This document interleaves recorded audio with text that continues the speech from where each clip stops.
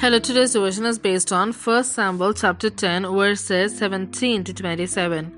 Samuel summoned the people of Israel to the Lord at Mizpah and said to them, "This is what the Lord, the God of Israel, says. I brought Israel up out of Egypt, and I delivered you from the power of Egypt and all the kingdoms that oppressed you.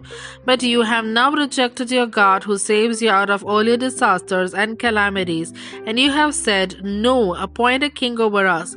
So now present yourselves before the Lord by your tribes and clans." When Samuel had all Israel come forward by tribes, the tribe of Benjamin was taken by lot. Then he brought forward the tribe of Benjamin, clan by clan, and Matri's clan was taken. Finally, Saul, son of Kish, was taken. But when they looked for him, he was not to be found. So they inquired further of the Lord, "Has the man come here yet?" And the Lord said, "Yes, he has hidden himself among the supplies." They ran and brought him out, and as he stood among the people, he was a head taller than any of the others. Samuel said to all the people, "Do you see the man the Lord had chosen? There is no one like him among all the people." Then the people shouted, "Long live the king!" Samuel explained to the people the rights and duties of kingship. He wrote them down on a scroll and deposited it before the Lord. Then Samuel dismissed the people to go to their own homes. Saul also went to his home in Gibeah, accompanied by valiant men whose hearts God had touched. But some scoundrels said, "How can this fellow save us?" They despised him and brought him no gifts, but Saul kept silent. Here ends the Bible reading.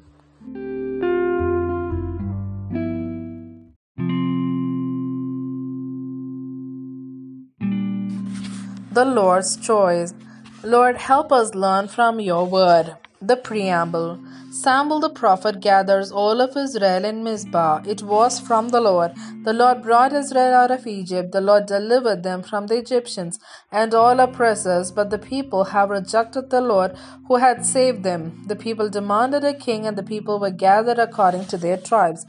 We who are delivered from the bondage of sin act just as the people of Israel. How can we be careful not to reject the Lord who has saved us? The choice. Samuel already knew God's choice of king for Israel.